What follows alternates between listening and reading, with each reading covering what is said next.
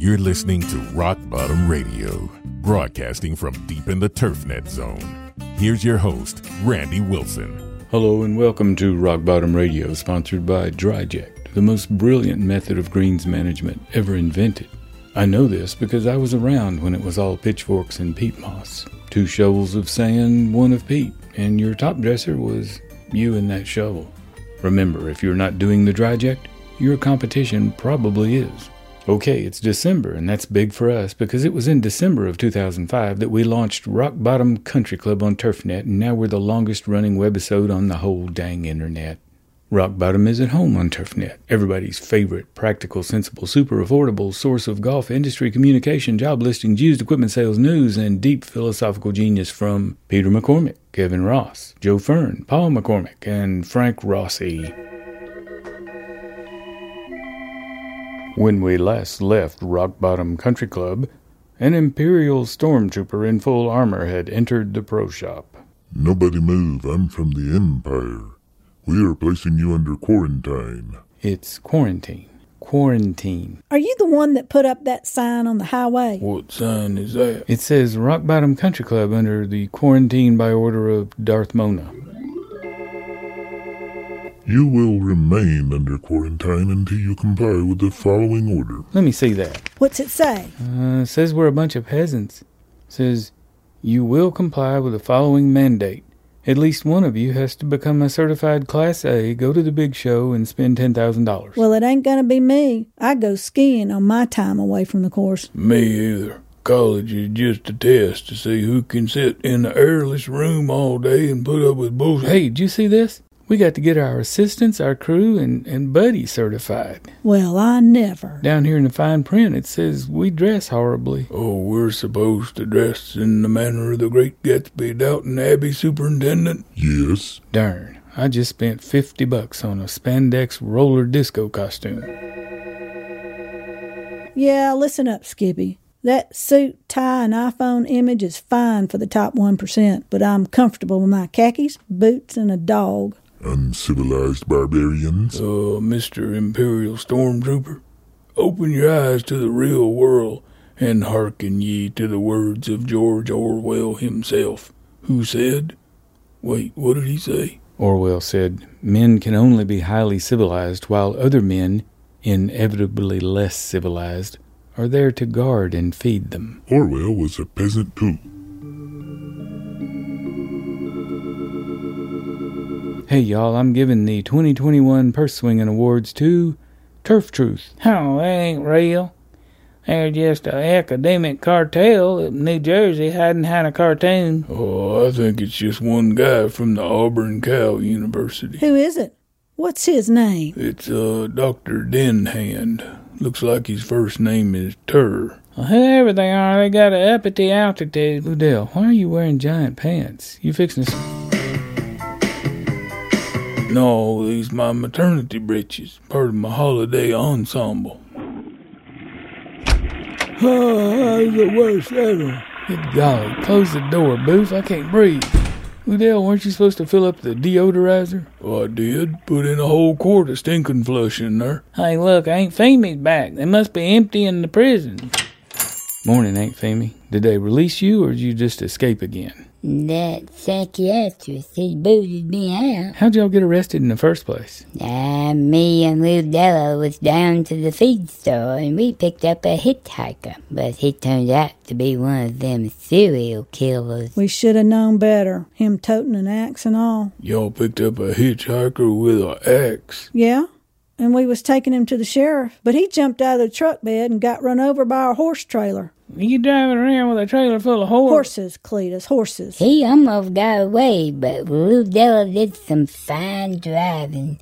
It's hard to back up a horse trailer that fast. He sure was a pretty fella. You developed some real skills from working on a golf course. Are you sure he was a serial killer? What if he was just a lumberjack on the way to work? Well, I wasn't sure until he said, I'm a-fixin' to kill y'all. And that's when Lou Della said, am I gonna have trouble with you? I knew he was fixing to get ass whooping. He tried to escape, but the tailgate on my truck don't work. Yes, I got a tea time for 11:30. Name is Fauster. Fauster, is that your real name? Yes, Fowler. Dr. Fowler. You look like that doctor that works at the White House. You don't know what you're talking about. Yeah, it says here you're on the secret blacklist. What, a blacklist? That's unconstitutional. Well, shouldn't bother you. Next. Yes, I have 11:55 tea time. Name is Cuomo. Cuomo? No, Como. Como, like in Perry Como. Okay, well, you're off in 10 minutes. You'll be playing with the seniors from the nursing home. No, anything but that. Anything but that. Rockbottom Country Club? Yeah, I'll check. Hey, Willie, it's Miss Hortense from the wine club again. She wants to know if they can hold a wine tasting party out here on Saturday night. Yeah, but that's the same night we have the moonshine tasting. Wine makes me irresistible to women, especially when they drink a whole bottle. Miss Hortense, Willie says come on and bring him mushroom and cheese hors ovaries. It's pronounced hors d'oeuvres.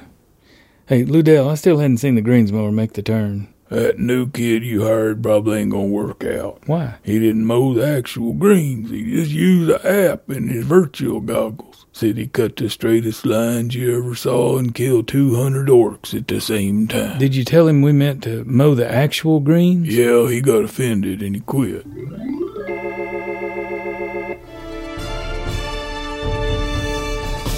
It's time for golf news for superintendents. The latest thing is adventure golf. It's real popular in the UK.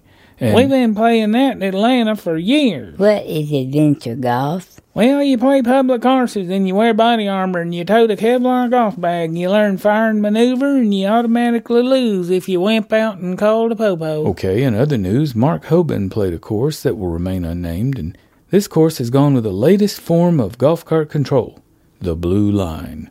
The superintendent paints a blue line that tells the golfer where the carts cannot go. And when they cross that line, the cart goes dead, except for a screen that says, you screwed up. Call the pro shop, moron. Well, then what happens? Well, they call the pro shop and they get a message that says, your call is important to us. You are 88th in line to speak to the pro shop. Thank you for holding, you drunken oaf.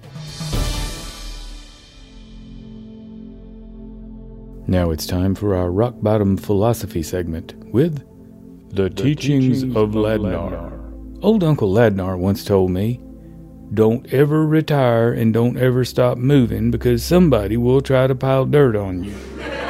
Uncle Ladnar also said, in a standoff, never square up. Always stand sideways so you don't get kicked in the jimmy. Here's one from Steve Huffstudler, internationally famous golf operations philosopher. If you retire before 20 years, all you win from the empire is the world's most expensive magazine subscription. My grandfather, W.C., whenever I got into trouble, would say, fly with the crows, get shot with the crows. Tough crowd. W.C. also liked to say, boy, if they pay real good, they're going to take it out of your hide. Here's one from the most fearsomest man I ever met. He was a Special Forces operator and member of the U.S. Army Ranger Hall of Fame. And to top it off, he was one of those mystical LRPs, long-range patrol. I know it sends a shiver down my back, too. His name is Gary O'Neill, and he has Lakota heritage, which he used to help the deeply revered Colonel Nick Rowe set up the equally fearsome SEER School at Fort Bragg. SEER stands for Survival, Evasion, Resistance, and Escape. Working for SEER School in the early days was probably the peak of my entire career, except for TurfNet. The odd thing is, my best buddy from high school, codenamed Oz if you read The Greens of Wrath, well, I had not heard from Oz in years. But he was running the Navy's SEER School same time I was working for Colonel Nick Rowe at Special Forces SEER School. That's some synchronicity right there.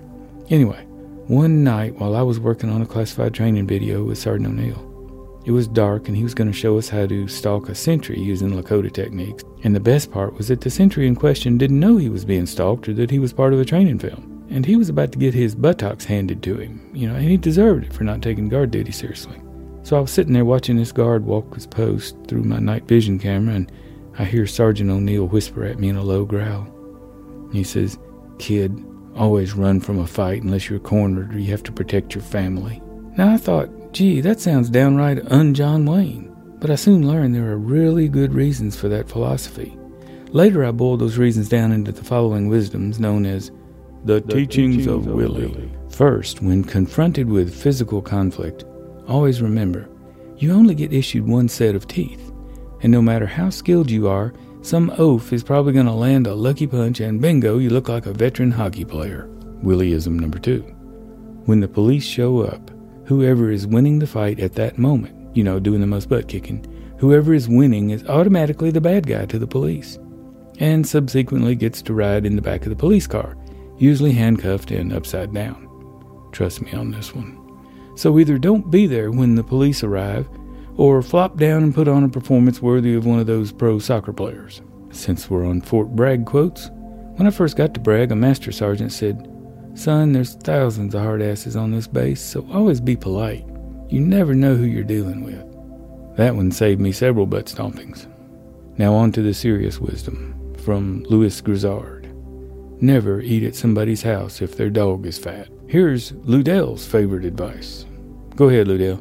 All right, listen up, y'all. Be careful dating them internet girls. Some of them are the biggest bunch of liars. Them photographs is pure disinformation. One time I went to pick up this Tinder girl that looked like a Kardashian in her photo, but when I rung the doorbell, I heard something really big running through the house, like a gorilla had got loose. When she opened the door, it was a wildebeest. To tell you the truth, it almost caught me. First time in history my truck cranked right away, because, it knew. Okay, thanks, Ludell. I guess y'all are waiting around for Storytime, but before we go to Storytime, we have our newest segment. It's called Product Review. Today's product is the Heavy Blanket.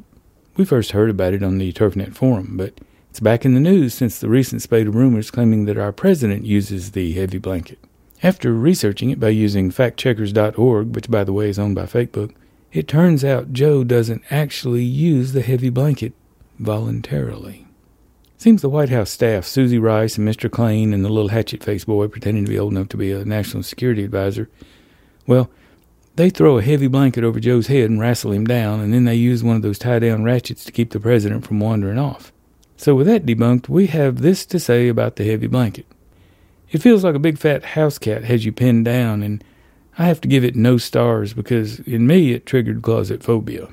Our next product for review is the PERPA, or Personal Range Picker Armor. It's for those days when the Cushman ball picker is down and you have to pick the range by hand, because it's a weekend.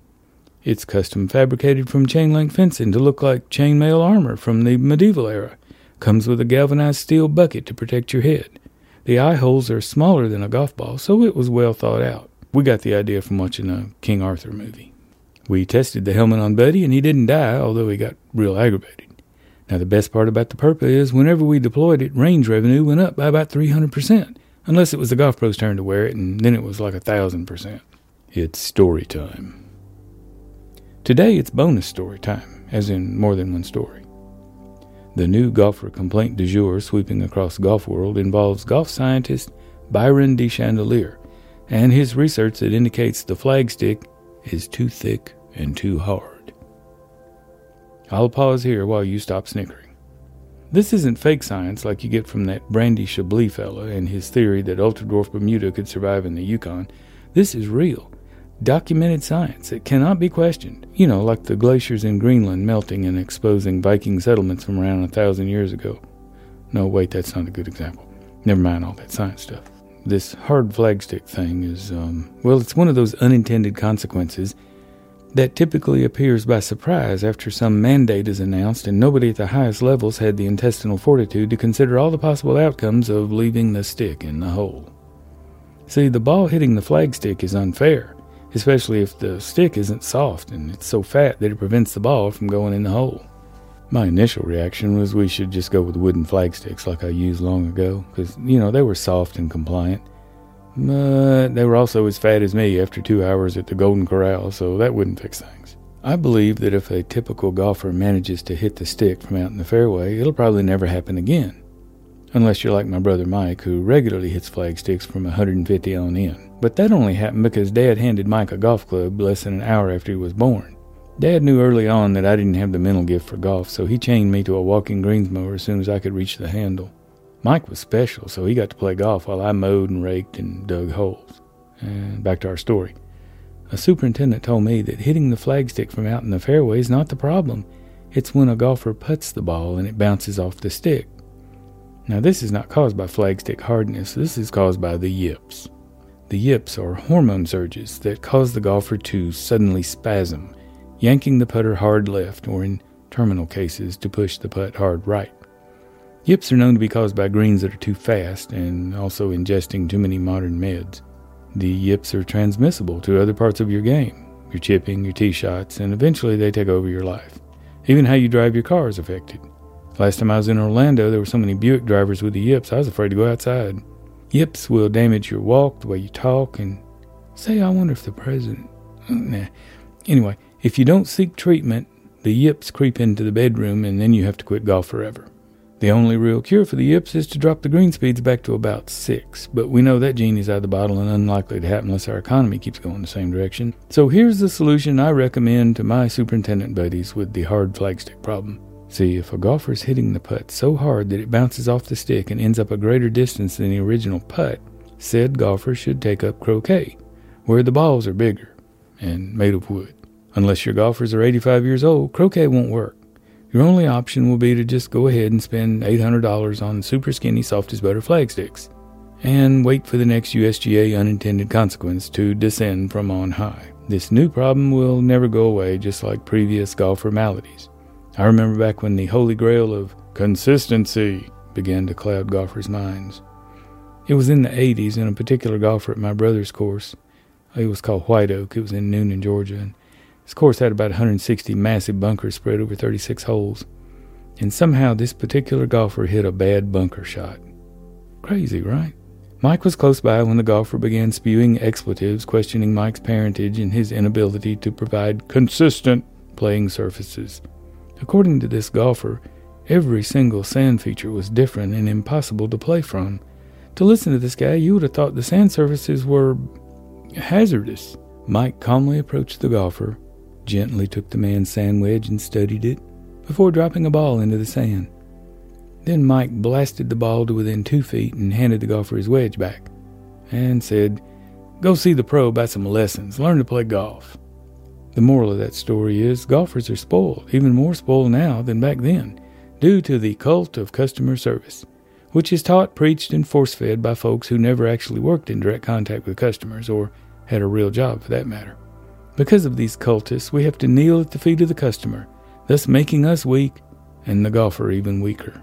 Yes, I know you have a mortgage and kids in private school and you just can't take the chance of standing up to these pampered oafs. And you're right. I my own self landed on the wrong side of management a few times. Once it led to my sudden dislocation on Christmas Day after. Here's what happened. I was resurrecting a poorly designed little golf course, and I typically needed Monday mornings for projects and maintenance. One spring morning, on a Monday, I was attempting to pull cores and top dress the backside before we opened at noon. And all this with just one crew worker and my assistant. We had 4 on the crew, but only one crew worker showed up because the other 3 were protected by Cruella, the owner's wife. So there we were, you know the drill, busier than a one-legged man in a butt-kicking contest, when Cruella stormed out onto the course in a raging fury and demanded I open the backside. As politely as possible, I explained that we could open the back at noon, that this was prearranged and cleared with the boss. This triggered an outburst of high-quality military-grade Tourette's. I suppose who was boss was in question here. But anyway, I told her we're neck-deep in air fine. The sand hadn't been dragged in yet, and the flagsticks and the cups are not in the greens. This caused more hollering and more threats. Cruella screamed, "I'll have your job." She didn't really sound like that, but, hey, it's a story. I thought she was bluffing about having my job because most folks, especially pro shop residents, have no idea what superintendents actually do. I ignored the threat, and I asked her how many golfers were waiting up there demanding to play.